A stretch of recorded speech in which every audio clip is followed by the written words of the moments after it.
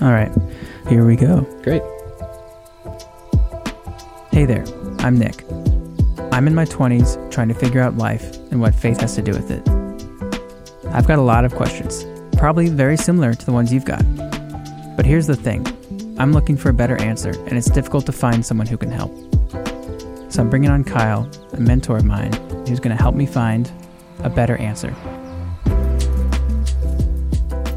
Hey everyone, welcome back to A Better Answer.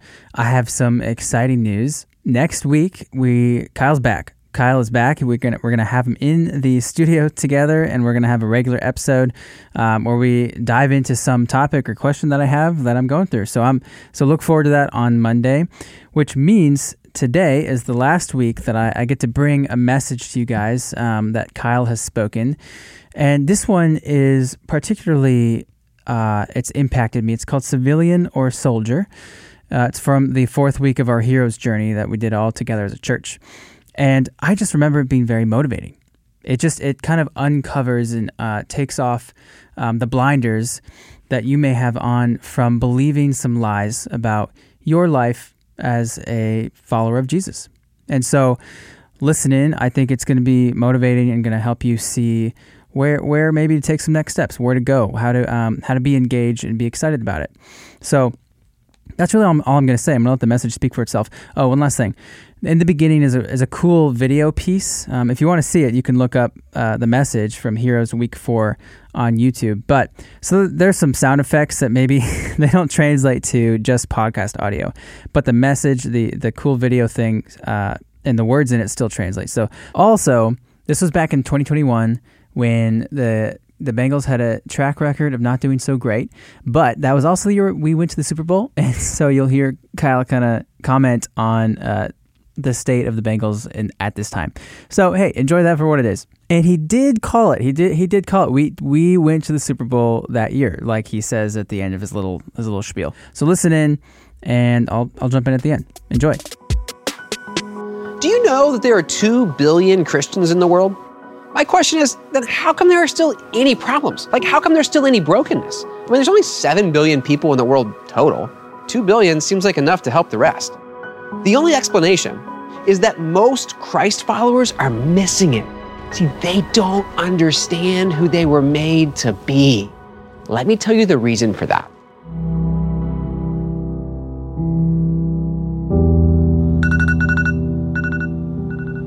There's a war going on around you that you're not supposed to know about.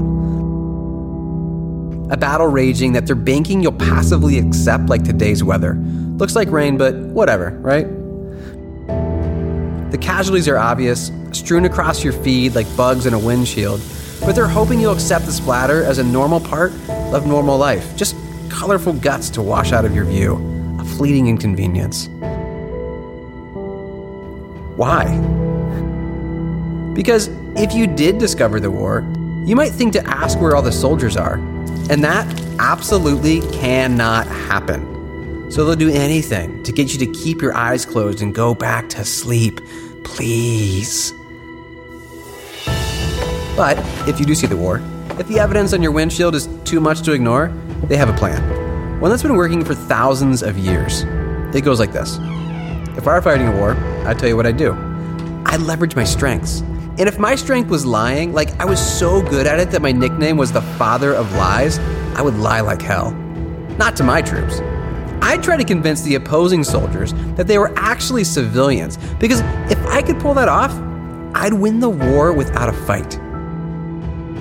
So when you ask where the soldiers are, you never even think to look in the mirror, because you have already decided you're a victim of the war, a simple civilian, and that's how I'd win. The question this week is simple. Are you a civilian or are you a soldier?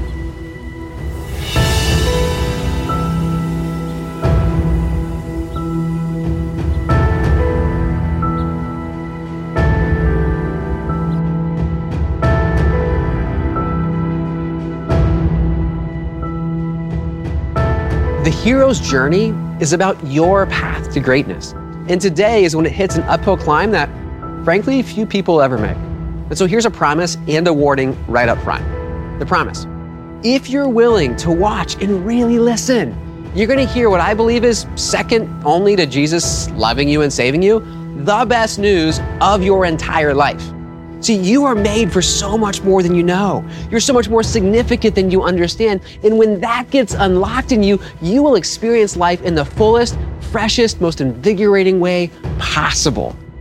We've been using this word hero in this journey to describe that kind of life, the person that each of us is meant to become and the character we're meant to embody. And while there are many kinds of heroes, from like reluctant heroes to accidental heroes, we're actually made to be a very specific kind.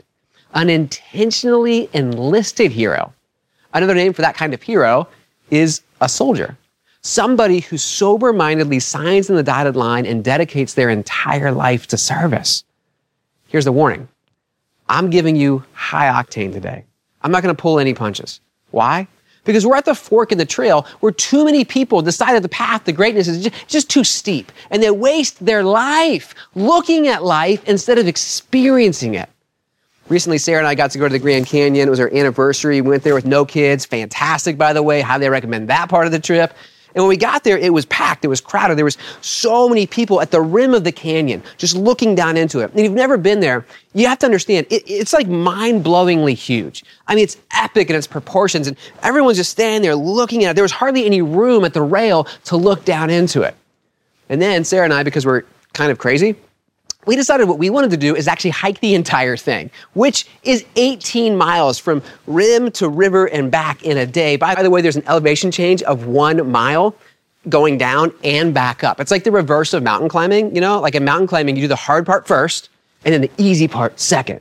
In canyon hiking, you do the easy part first, the down, and the hard part next. It's nuts. It's insane. Here's what we discovered. Despite the crowds at the top, peering into the canyon, if you just go about a mile down the path, no one is there. See, most people who go there, they pass on the real experience. They just stand at the rim and they spectate at the thing. And this is life. Most of us just stand at the edge and we look at it. And God's invitation is to step into it. See, you were made for greatness. You were. But you have to choose to go there. People decide to pass because we have a very persuasive enemy who's waging a kind of psychological warfare, and it's been carefully crafting a lie for millennia just to make sure that you and me unwittingly waste our lives blindly strolling down the path to irrelevance. In fact, your enemy's greatest fear is you waking up to that reality.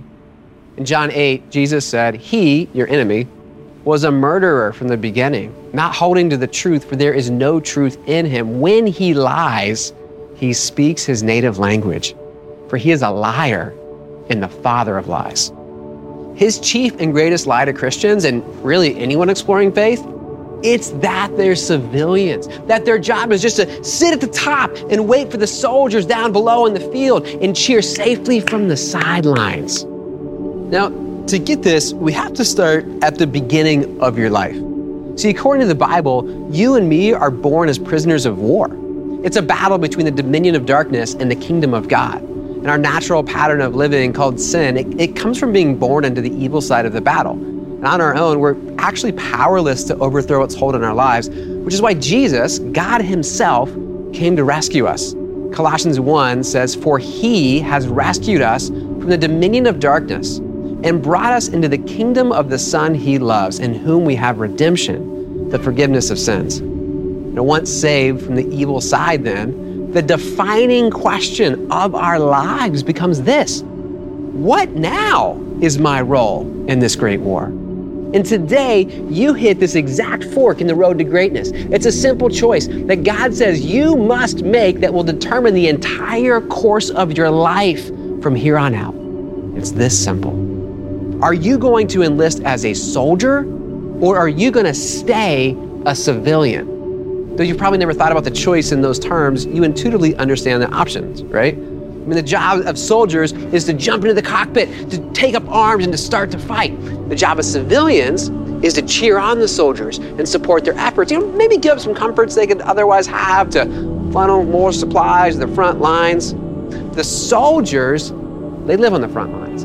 The civilians, they live on the sidelines. See, the soldiers sit in the cockpits. The civilians sit in the bleachers. And here's the thing. We think that few are called to be soldiers, right? The few, the proud, the Marines. And most of us are called to be civilians, right? That few are called to be pastors and work on church staffs and be lead volunteers and those sorts of things. But most are just called to cheer them on as civilians on the side, to sit in the stands and clap. I used to think this. I used to think that my job was to sit and cheer. I mean, I don't have a Bible degree. Still don't. You know, not for me. This kind of job, this kind of work, it must be for the pros. Me, I'm just a civilian. But here's the kick. And I need you to lean in close here. Lean in close. According to Jesus, there are no civilians in the kingdom of God. There's just soldiers. Do you know maybe the most radical difference between Christianity and every other world religion is the absence of a special class of people? See, most religions have this special class. They're usually called the priests. And priests have 1, special access to God, and 2, special powers and special responsibilities. Metaphorically, they're the soldiers. Chances are, even if you've been around church, maybe especially if you've been around church, you've missed this critical piece of understanding. Because see, there are certain people called pastors, right? Or priests. And everyone else is usually called the laity or the lay people, which, regardless of the bad theology here, can we just agree that's a terrible name? We really need to rebrand that. It's awful. But here's the thing. This 2-class system, it's not found at all in the Bible. Let's look at what the Bible actually says. I'm going to read you a section of a letter written by Peter. He was one of the top 3 disciples of Jesus, and he wrote this to pretty much all believers all over the known world. And now it's a book in the Bible called 1 Peter because it was the first book he wrote. That's all there is to know about that one. Anyway, he addresses it like this in the very beginning. 1 Peter 1:1. It says, Peter, an apostle of Jesus Christ, to God's elect, exiles scattered throughout the provinces of Pontus, Galatia, Cappadocia, Asia, and Bithynia. God's elect means anyone who believes in Jesus. And those places that he's talking about, they're basically modern-day Turkey plus the Western Mediterranean coast. If you were to overlay it on the U.S., we're talking an area the size of the East Coast, from Jacksonville, Florida, up to Hartford, Connecticut, that stretches inland all the way to St. Louis. So, like a lot of people.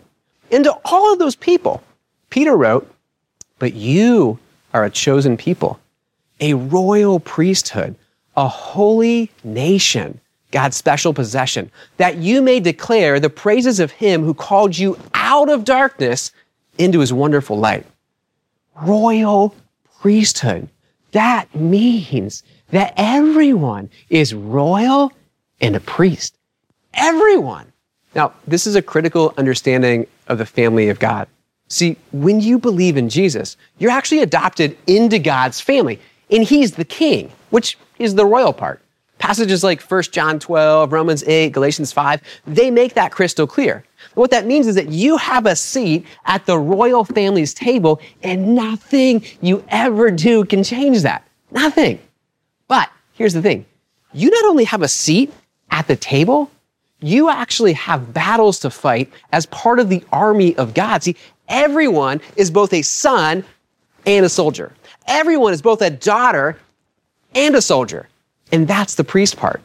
Have you ever wondered why I'm not Pastor Kyle, I'm just Kyle? And why Brian is Brian, not Pastor Brian?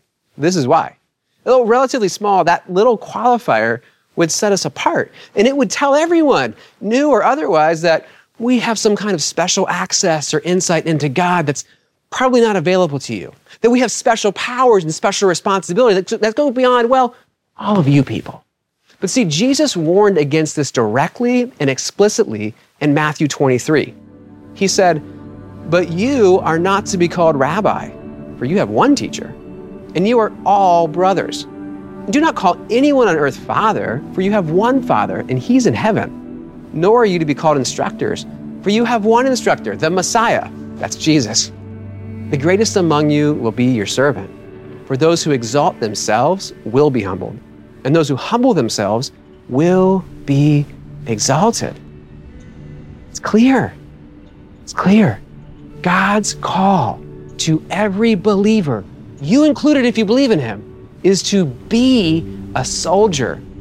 Ephesians 6 says, therefore put on the full armor of God so that when the day of evil comes, you may be able to stand your ground. And after you have done everything, to stand. God says, I have armor for you. You're a soldier and he wants you dressed. And can we just agree? It's probably not so you can sit on the couch.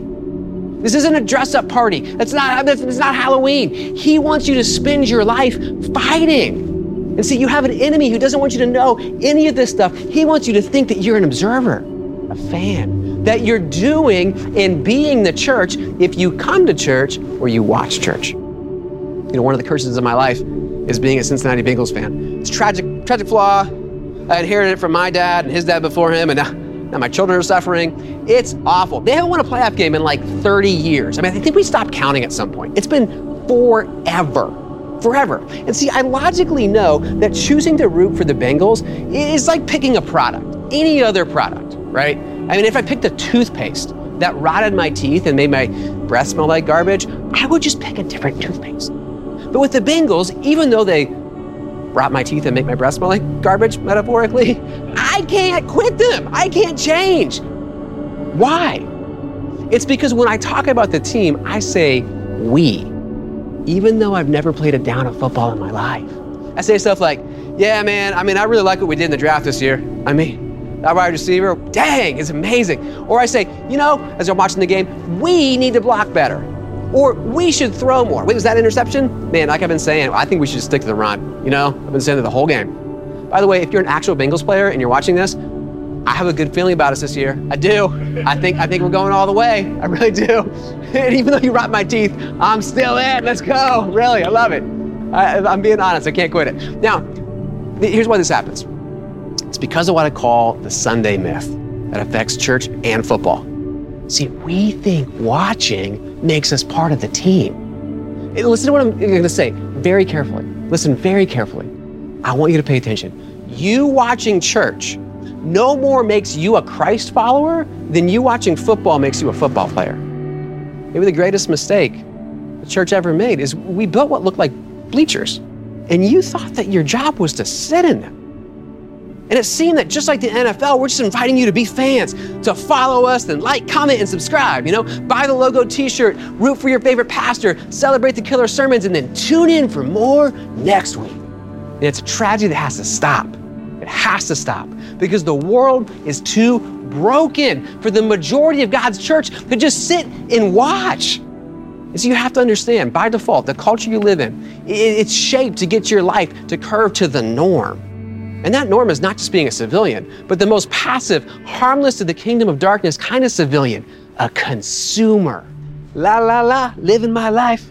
Christians who believe their primary role is to be pastor watchers or worship listeners fall in this category. I'm supposed to watch, to listen, to consume. How would you know if that's affected you? Simple question. What do you talk about after a message like this? Do you talk about God's word and how it's changing you?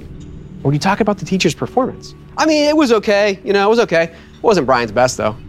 See, too much time is spent evaluating and talking about churches the way we talk about pants. It just wasn't a good fit. Hear me clearly. I'd love you to follow me on Instagram. I'd love you to follow Brian, but we're not posting so you can be our fans. This isn't a show. This is a pep rally. It's a mission briefing. We're not performing. We're coaches aiming to equip you for the fights. Please hear me. Please don't waste your life attending and evaluating church. Be the church. Don't waste your life sitting on the sidelines. Don't waste your life watching other people fight. This idea that you're made to be a civilian while the pros handle the heavy lifting, it's a lie. And it wants to take your dreams and make them so microscopically small that when you stare into the future of your life, what you imagine is a nice lawn. Really. I did a little bit of research this week on what's the advice to have a great life, and I found this blog post on the AARP website. It's the American Association of Retired People. And the title was, Want to Live Longer? Mowing the Lawn Helps. Stare into your future. Imagine a great lawn. Now, can you imagine getting to the very end of your life, The whole thing. Standing before God and saying, look, Lord, at my lawn. I mowed it in a perfect checkerboard pattern, Lord. I aerated, I overseeded. It was so much greener than Todd's lawn next door, Lord. So much greener. Have mercy on him, Lord. He knew not what he was doing. I mean, with his lawn, Lord. What a tragedy. What a wasted life. Every single spiritual great had a different vision for their life. See, rather than die with full barns and lush lawns, they dreamed of dying empty, of spending everything on the most and the highest and the only worthy cause in the universe, the advancement of the kingdom of God. Jesus' call on your life is that you would do the same. You weren't created to be a civilian. You were made to be a soldier. See, if you want to be great, that means you have to take commands from the commanding officer. What is his command? It's pretty simple.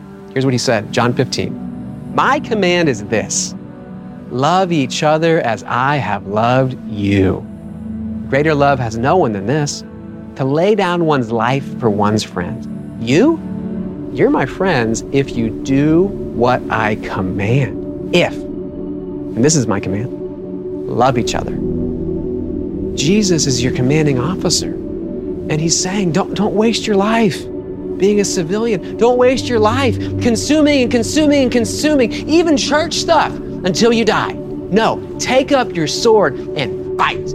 Find your place, jump into a role. And you fight by rolling up your sleeves and by serving, by giving up your life, something that's precious to you, your time, and serving. By the way, this doesn't mean quit your job. We don't need more professional pastors. All I am is the army chaplain. We need more warriors in the front lines, in schools and in businesses and city squares and in hospitals. We need servants serving with the power of God in every sector across our country. We need you in your unique lane using your unique gifts. I know it may be hard to believe, but do you know the world is literally waiting for you on this? Literally waiting. Romans 8 says, for the creation waits. For what? In eager expectation for the children of God to be revealed. That means step into their destiny. The creation itself will be liberated from its bondage to decay and brought into the freedom and the glory of the children of God.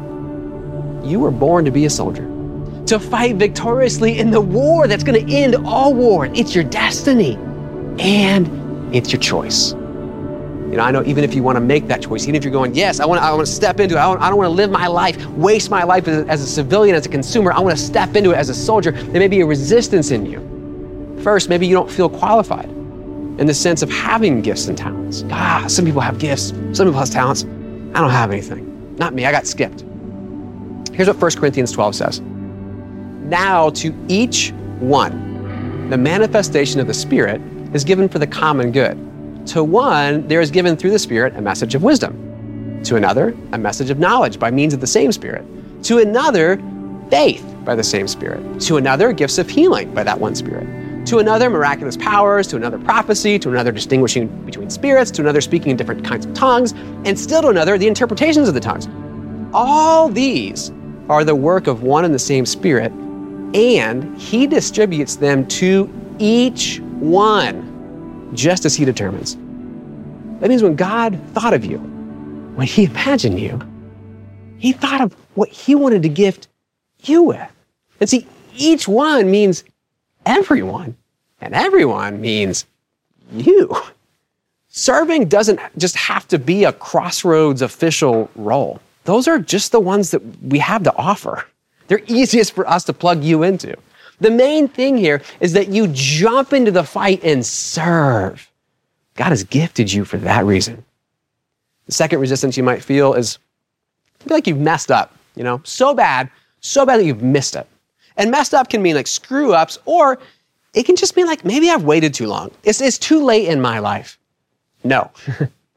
You know the record we have of Abraham, like the father of the nation of Israel, and him following God begins when Abraham's 75 years old. It's not too late for you.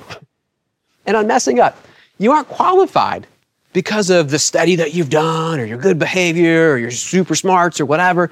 You're qualified by one means only, Jesus. It's a 1-point resume. It says, Jesus saved me. That's it. And that means that you're expected to fight. Now, I wanted you to know, being a hero will cost you. Not monetarily, but for sure in time. There's a cost to it that you're going to work through. But I want you to know the secret. The secret's this. When you lose, when you give things up, when you pay the cost of being a soldier, you actually win and you actually gain way more than you give up. Luke 9:24 says, but all who lose their lives in the service of God because of me will save them. They're the best view of the game. It's not from the bleachers. It's from the middle of the action. And the best life, it's not lived watching other people fight. It's actually taking up arms. It's joining the eternal brotherhood and sisterhood that stretches back, generations, and putting the full weight of your life into serving as a soldier in the world-redeeming army of God. When you do that, this is the amazing part. The victories, they become your victories. And the soldiers, they become your brothers and your sisters. And the captain, he becomes your captain. You know, in a minute, I want to share with you what I think is the most powerful thing Jesus ever said to his soldiers. But before we do that, we need to pause for just a minute and spend a few minutes talking to God, who's calling us to step forward. He's calling us to move. And I want us to say to him right now together, when you tell us to move, we will move. The most powerful thing Jesus ever said to his soldiers, it's a parable about the end of our lives. This is Matthew 25.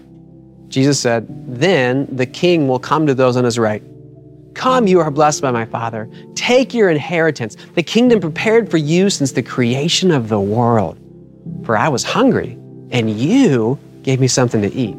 I was thirsty, and you gave me something to drink. I was a stranger, and you invited me in. I needed clothes, and you clothed me. I was sick, and you looked after me. I was in prison, and you came to visit me. In this parable, everyone looked around. They were like, hey, cool. Time out, though. When exactly did we do that? Then Jesus continued, the king will reply, truly I tell you, whatever you did for one of the least of these brothers and sisters of mine, you did it for me. Serving looks like oftentimes serving the least, doing things that feel beneath us, holding a door, making coffee, these little acts of service that honestly cost us time and can just feel like a waste of time. But Jesus says when you do that, when you serve in the least way, the least people, that's what I notice the most about your life. In fact, that's the thing that let me know that I have your heart. It's the thing that let me know I need to build you a room in my kingdom because I want you with me forever. That's it. That's it. My prayer for you this week is that you would have the courage to step off the path of irrelevance that your life begins on and to get on the path to greatness. To say, God, if you need a soldier, here I am. You can send me. Send me. I want to pray a blessing for you this week as you interact with your guide, as you dialogue with God. Here's a blessing for you. God, thank you for everyone watching. Thank you for everybody listening. I pray that you would show up powerfully to them, that as we take one small step forward, God, you would meet us, that you would show us our gifts, and that you'd get us to the right spot, God. Because this is an army, and it's a big war. And I ask that every single person would get placed in the exact right spot to most use their gifts for the advancement of your kingdom. You're so good to invite us into this. Amen. Love it. I love it. I love the message. Path to greatness is really a choice to serve others. By following Jesus, we get to go and find a place where we can serve him and serve others and build the kingdom where we are. So I would love for you to think about that. Where can you take that step? Where can you get into the fight and build the kingdom right in front of you, right where you are? Whatever your job is, whatever the people are around you, whatever it looks like, consider how you can take that step. All right, we're gonna be back next week with Kyle. Love you guys. See you next week.